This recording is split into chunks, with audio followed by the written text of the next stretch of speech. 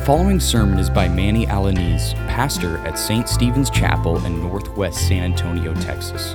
For more information, for prayer, or to support us financially, please visit our website at ststephenschapel.org or call us at 210-241-5969.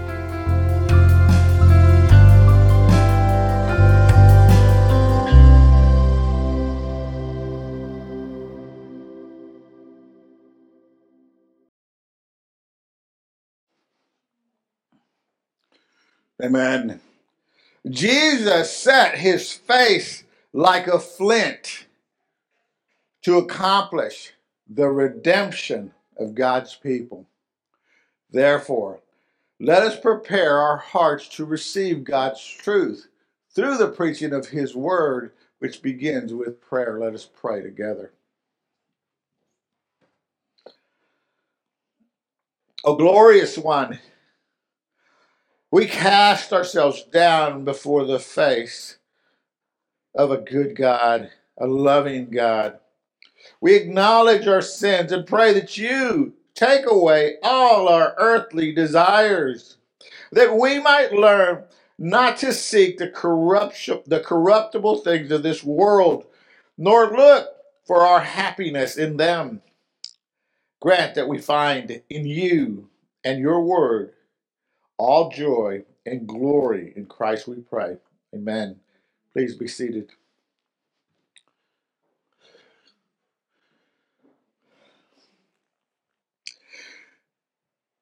The slap that has been heard around the world. The slap that has been heard around the world. This is yet another episode in what our society calls cancel culture. Cancel culture. I have to say that. Cancel culture. Just another episode. The slap heard around the world. Now, by now, you probably have seen it or talked about it, or somebody's talked to you about it. But was it last week in the 94th annual Academy Awards? While many of us don't even watch that and haven't seen it, haven't looked at it for years, it has come to our attention, those who don't watch it, of something that happened during the awards, an incident that took place during the awards. It was an incident that was, even by worldly standards, bizarre. It was bizarre. It was outrageous by what happened, by the actions that happened by one of the persons involved. But let me tell you just real quickly about what happened in case you have not heard, which is fine with me. I'll tell you what happened during the award ceremony. That was, I guess it's filmed live, but during the award ceremony, an actor there by the name of Will Smith slapped a comedian, a popular comedian named Chris Rock. On the stage, and while the cameras were rolling and everybody's watching and taking place. Now, many of us thought it was just part of the show. We come to find out it was not part of the show. It was not staged. It was, again, something very bizarre, something very, very unusual. Basically, the comedian, when he was part of the entertainment, was talking. He made a joke about Will Smith's wife, who Will Smith was just sitting on the front row. So he makes a joke about it. It was tasteless. It could have been perceived as a little offensive, but it was rather mild, just a joke, which is what comedians do at these shows. Now, while Chris Rock, while his joke was rather tasteless, Will Smith stands up and indefensibly does something very violent in his response to the joke. He walks up to the stage and slaps Chris Rock. Again, people were in shock, thinking, hey, this is staged, this is a joke, this is part of it. And you come to find out that it was not, that he was responding to the joke. And when people found out it wasn't scripted, they were wanting retribution against Will Smith because this was basically an act of violence, an act that he took upon himself, which resulted in violence against somebody else. And subsequently, the Academy Award is thinking about filing charges. Chris Rock says he doesn't want to press charges against him. So that's kind of where it's at. But should action like this surprise us? Should this type of action surprise us? Even in the mainstream, even in a secular world where anything goes, like anything goes. And I'm okay, you're okay, it goes. And it's no longer, as long as we don't hurt anybody else, that's no longer a part of it. This violent behavior is an ultimate result of what our society calls cancel culture. Okay? Cancel culture. What does that mean, you ask? Interestingly enough, cancel culture is exactly what it infers.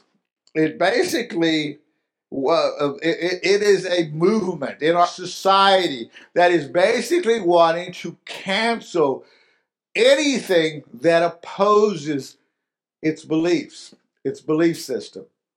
Cancel culture will do anything it can to oppose anything that is contrary to their to what they believe in and what they want to do. Okay, their agenda, so to speak. And that could be political. Could also be religious. It could be any. Imagine anything. Okay, and so the way they go about canceling you out is they use social media to do it, to attack you in social media, to basically shut you up, to cancel you out, to shut you down. And so they attack you that way and try to get the mainstream of society to be on their side and try to stop you. Okay, that includes whether you have a different political view than they do, or even a different religious view than they do. They don't care. They want to stop it. They want to cancel you out. They want to stop you. Okay, so the incident that happened at the Academy Awards, the violent reaction was just another step in the process of cancel culture. They've already started, like in demonstrations. Let's say there's a political demonstration or demonstration or about whatever it may be, and you get cancel culture going out there, their group trying to cancel that demonstration down. Most of the time, it's nonviolent. Sometimes there are crooks everywhere, so you might have somebody wanting to start violence. Okay, but in another step for cancel culture, this is the next step. This is the step to actually go up and to be physical about it, to go up and physically stop you from talking, to physically show that you didn't like what this person said. That is what Will Smith did.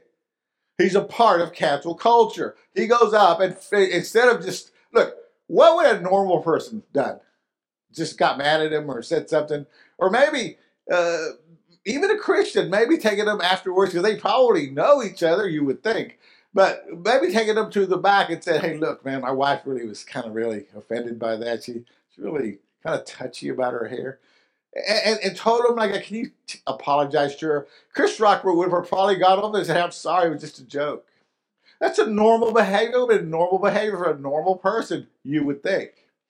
But not if you want to stop any counter views than yours. Not when you believe that you were always right. You were in the right and everybody else is wrong. You would first attack them verbally, social media, and then you would go and make a violent response by, in this case, slapping that person, by shutting them down, by slapping them. That is just the next step in our society. That's what's going on in our society today.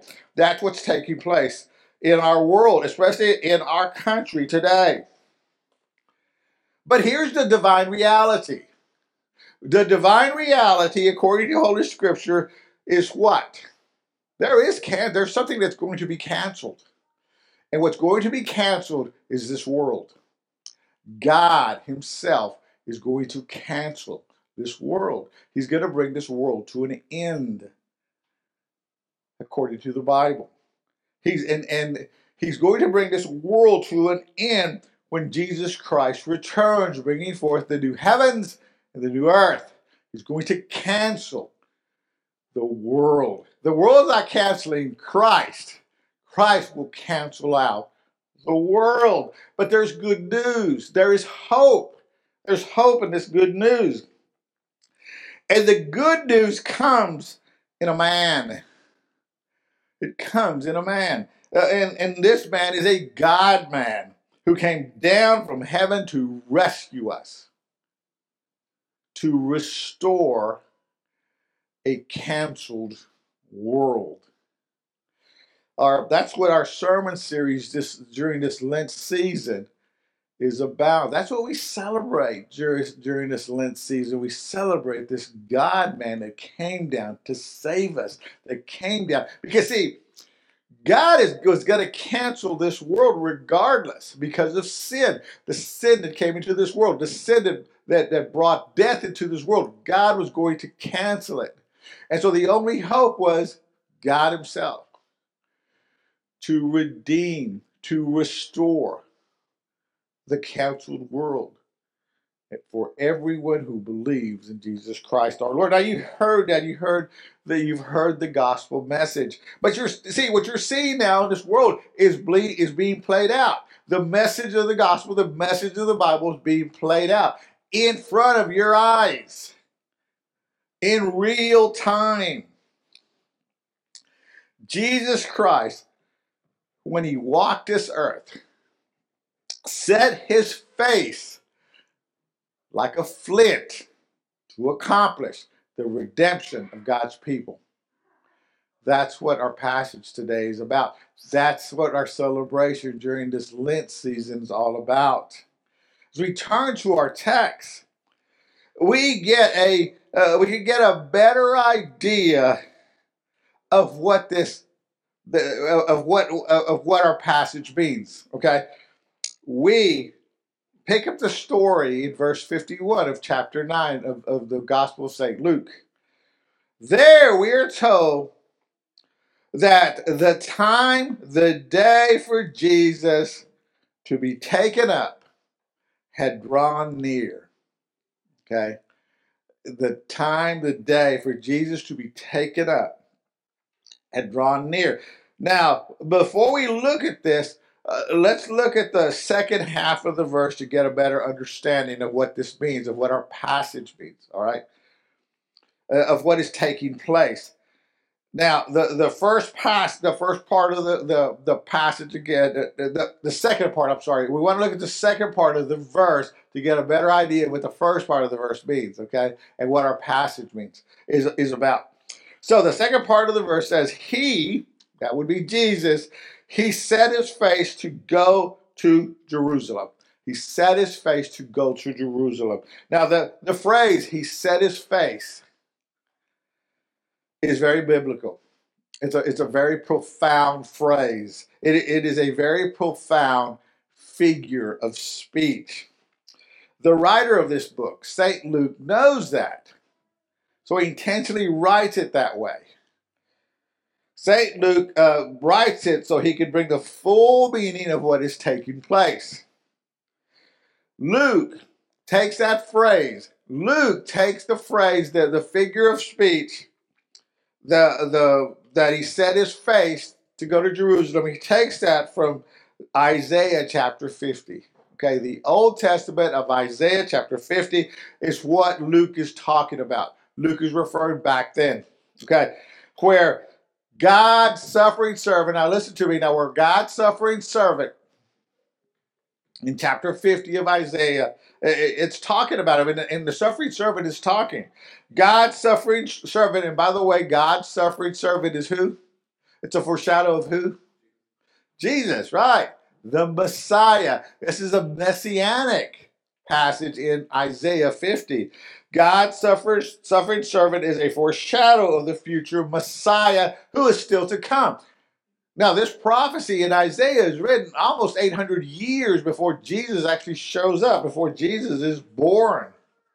So Isaiah uses the phrase that he attributes to the Messiah, he says, set my face like a flint, to describe the coming Messiah's unwavering determination to accomplish the task that he has set before him. Okay? So even back then, the prophets are talking about this messianic figure that's going to show up, and he's going to set his face like a flint to accomplish the task that he is set out to accomplish. So we're given this foreshadow now. 800 years later, we're told in Luke that Jesus, and the writers, the witnesses say this. They said Jesus set his face like flint to go to Jerusalem. Now, what happens to every prophet, every holy man in Scripture? What happens to them in Jerusalem? They die. They get killed. And we know, we have the benefit of knowing what happens to Jesus. And where is he going to die? In Jerusalem. But he's not wavering. He's not deterred about this. He set his face like he's locked in to what he's going to do. He's locked into his mission, his rescue mission to save God's people. He has set his face to where he has to go. Incredible. That's what Luke is trying. That's the message Luke is trying to say when he says that, when he uses that figure of speech. In the Old Testament, Flint. Well, Flint, what is it? Flint is a hard, dark rock, basically, used figuratively to express hardship. In the Old Testament, when it talks about flint, it's used figuratively to express some hardship. Okay, so firmness, the firmness of horses' hooves, or the toughness of an impossible task that will refer to it as flint. It is an inflexible and unwavering determination to accomplish a task, and that is what Jesus is set to do. And that's why that's why when Luke interviews the eyewitnesses who were with Jesus at that time, that's what they said about it. He was locked in. He was locked into what he was doing. He wasn't wavering about what he had to accomplish to save you. So when we look at Isaiah verse 7, we see the suffering servant, this messianic figure, express his complete confidence and trust in who? In God. In Jesus' case, the Father, God the Father. His faith in God is unwavering. He's locked into what he's going to do because he knows that God is on his side. God is going to make it happen. He's going to do what he's called to do because his faith is unwavering in the Lord, in God himself. Despite the severe suffering and the opposition and humiliation that he's going to encounter, he's locked in on doing what he has to do for our sake. Now, I don't want you to overlook this, okay? Because sometimes when we think about our salvation and we hear that God loves us and when we hear that Jesus came to save us, we just don't acknowledge how big this was, how huge it was. We don't acknowledge that the Son of God himself knew that he was going to undertake severe punishment and was going to go die for our sake. And so when we read Holy Scripture, we read passages such as Isaiah 50 or this passage today, we cannot overlook the power of this passage. And what should it do to you when you hear a passage like this? It should inspire you that much more to rejoice in his love for you personally. That it's not made up. That it is real. And it is to be rejoiced in It is to rejoice in and savor the love that he's given us. Okay, so the back in Isaiah, the suffering servant, this messianic figure knows that the sovereign God will help him and will not let him be disgraced, even though that's what happens. But he knows he's going to accomplish it. Therefore, this suffering servant says, I will set my face like a flint. That's what that means. This is the message that St. Luke is trying to convey when he writes this passage, based on the witnesses, the eyewitnesses who testified to this. He, Jesus, set his face like flint to go die in Jerusalem.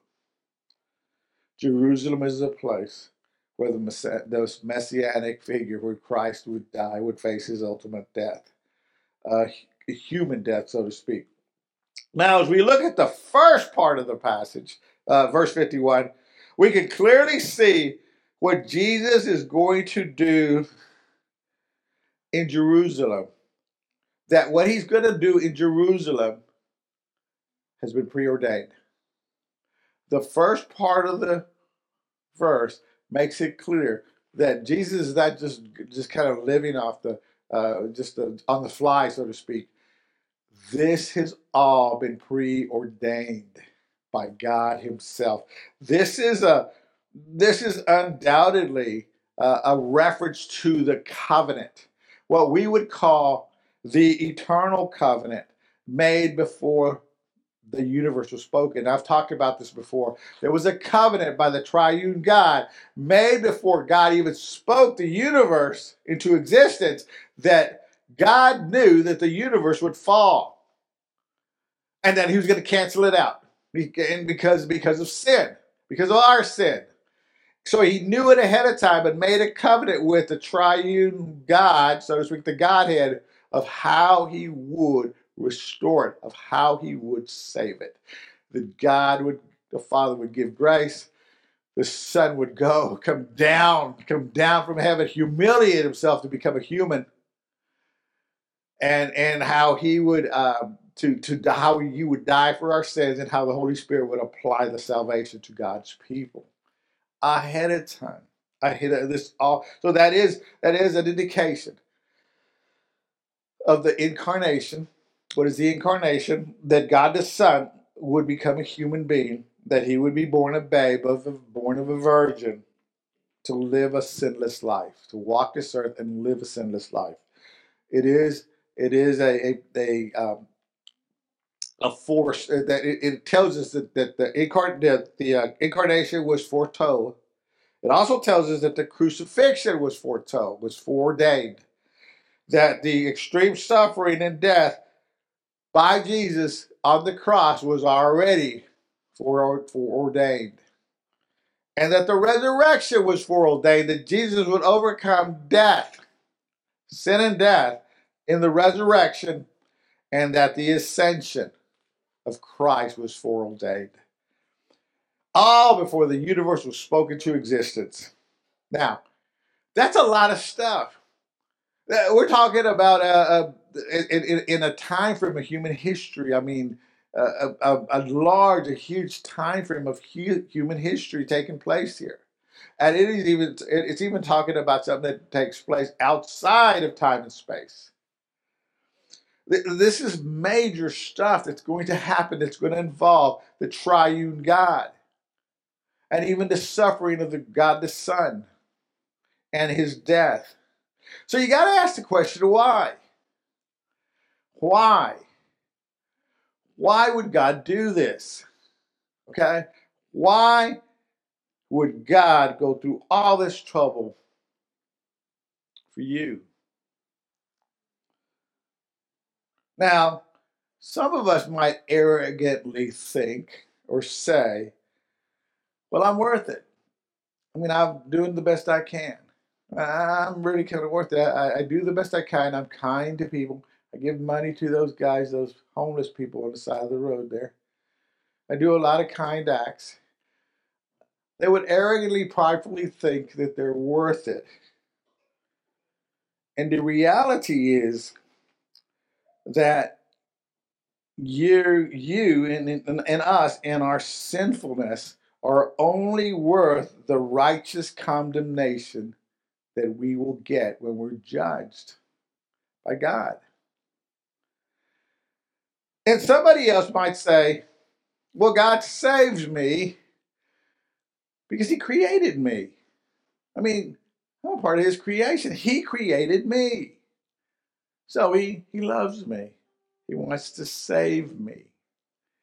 Now, that too is not correct because Holy Scripture says that God does not save everybody. Now, if that was true, he would save everybody, but he doesn't. He only saves a chosen few. He chooses. He blesses with his grace. So again, let me ask you the question, why would God do this? Why would God go to all this trouble for you? And the answer is, you ready? Ready? He loves you. He loves you. It's hard to comprehend that, okay? It is hard to understand that. It's beyond our comprehension because there's nothing in us worth loving, okay? There's nothing in us worth loving. Jesus, God loves us, and that's why he has saved us. And that's why we rejoice. That's why we're humbled. That's why when you hear the call of God calling you to come to him, to follow him, you should be humbled by that as you rejoice and celebrate that he loves you enough to save you eternally, because he doesn't save everybody. And you're not better than anyone else. No, you're not. He decides who he saves. How he goes about it, I don't know. We don't have that privilege to know.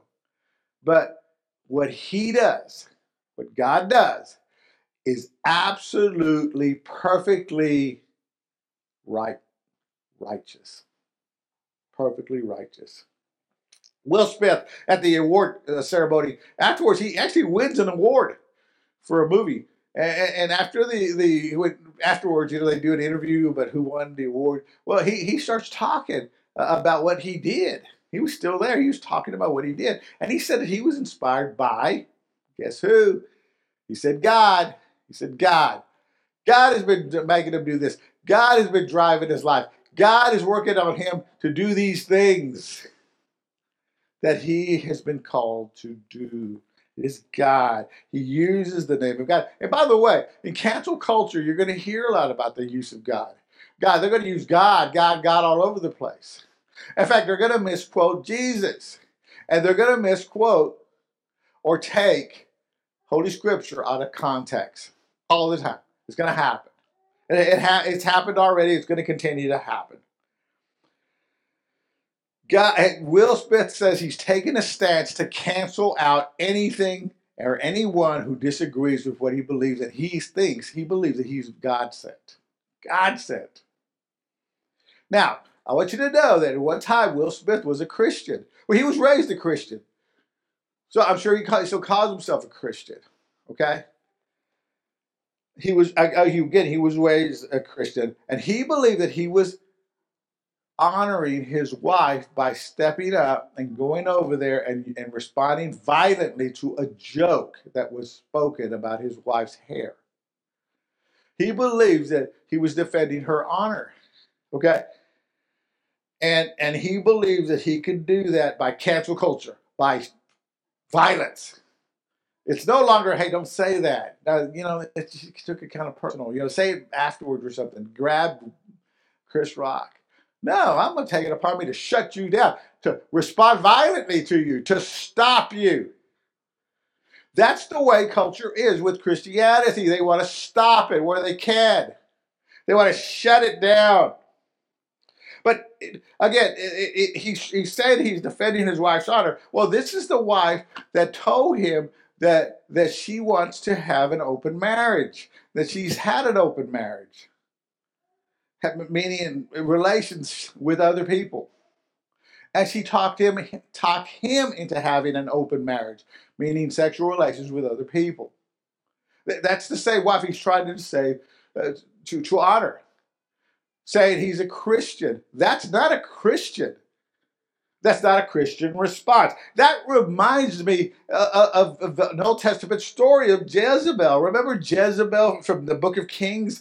Jezebel was a pagan. And Ahab was a king of Israel. And he took Jezebel as a wife. And Jezebel corrupted her husband, who was a weak man. Who certainly wasn't following God, because if he would have, he wouldn't have tolerated it. Jezebel instituted, with her husband, Jezebel instituted the worship of Baal and Asherah into Israel, which is evil in God's eyes, which is sinful in God's eyes. She instituted basically the worship of idols. Pagan worship. I don't know whose God Will Smith is talking about, but it's not the God of Scripture. See, that God would have turned the other cheek. That God would have called Will and all of us. He calls us to love God and love our neighbor. Our neighbor. That is not the God that cancel culture is about. They're their own gods, or they worship some other created gods in their mind. So here's a big question as we wrap it up. Are you a part of cancel culture? Are you a part of cancel culture? Are you trying to cancel out the divine truth spoken about in Holy Scripture? Oh, wait a minute, Manny. Now you're getting personal. Well, here's what I mean. If you call yourself a Christian, and that means you're abiding that you're going to submit to Christ. You're going to submit to being obedient to the Lord God Almighty, to Jesus Christ Himself. If you're a part of cancel culture, that means that there's something in submitting to Christ, be obedient to God's word, that you don't want to do. So you're going to cancel it out. You're going to cancel it out. That means you're a part of cancel culture, because you're only going to submit to God, to Christ in only certain things, but not everything. You're going to hold back. And guess what? God is not going to take 99% of you. The Lord God Almighty is only going to take 100% of you. He's going to take all of you. He demands it. And he earns it. He needs it. Now, he doesn't need your worship, but he deserves it. He deserves 100% of you. You cannot be a part of cancel culture. You have to submit in obedience to being and obeying Jesus Christ our Lord. And that takes work. That's a process of what we call sanctification. Living the life, a holy life. Being made holy as we continue to live our lives. Jesus calls out to you saying, the time is fulfilled and the kingdom of God is at hand. Repent and believe in the gospel. So it is time, and that's how we live our lives. We repent and believe. Repent and believe as we live our lives to glorify God. Let us pray. You've been listening to Manny Alaniz, pastor at St. Stephen's Chapel. For more information about our church, visit our website at ststephenschapel.org or call us at 210-241-5969. Please join us prayerfully and financially as we seek to glorify God by preaching His Word and spreading the gospel of grace in boldness and selflessness.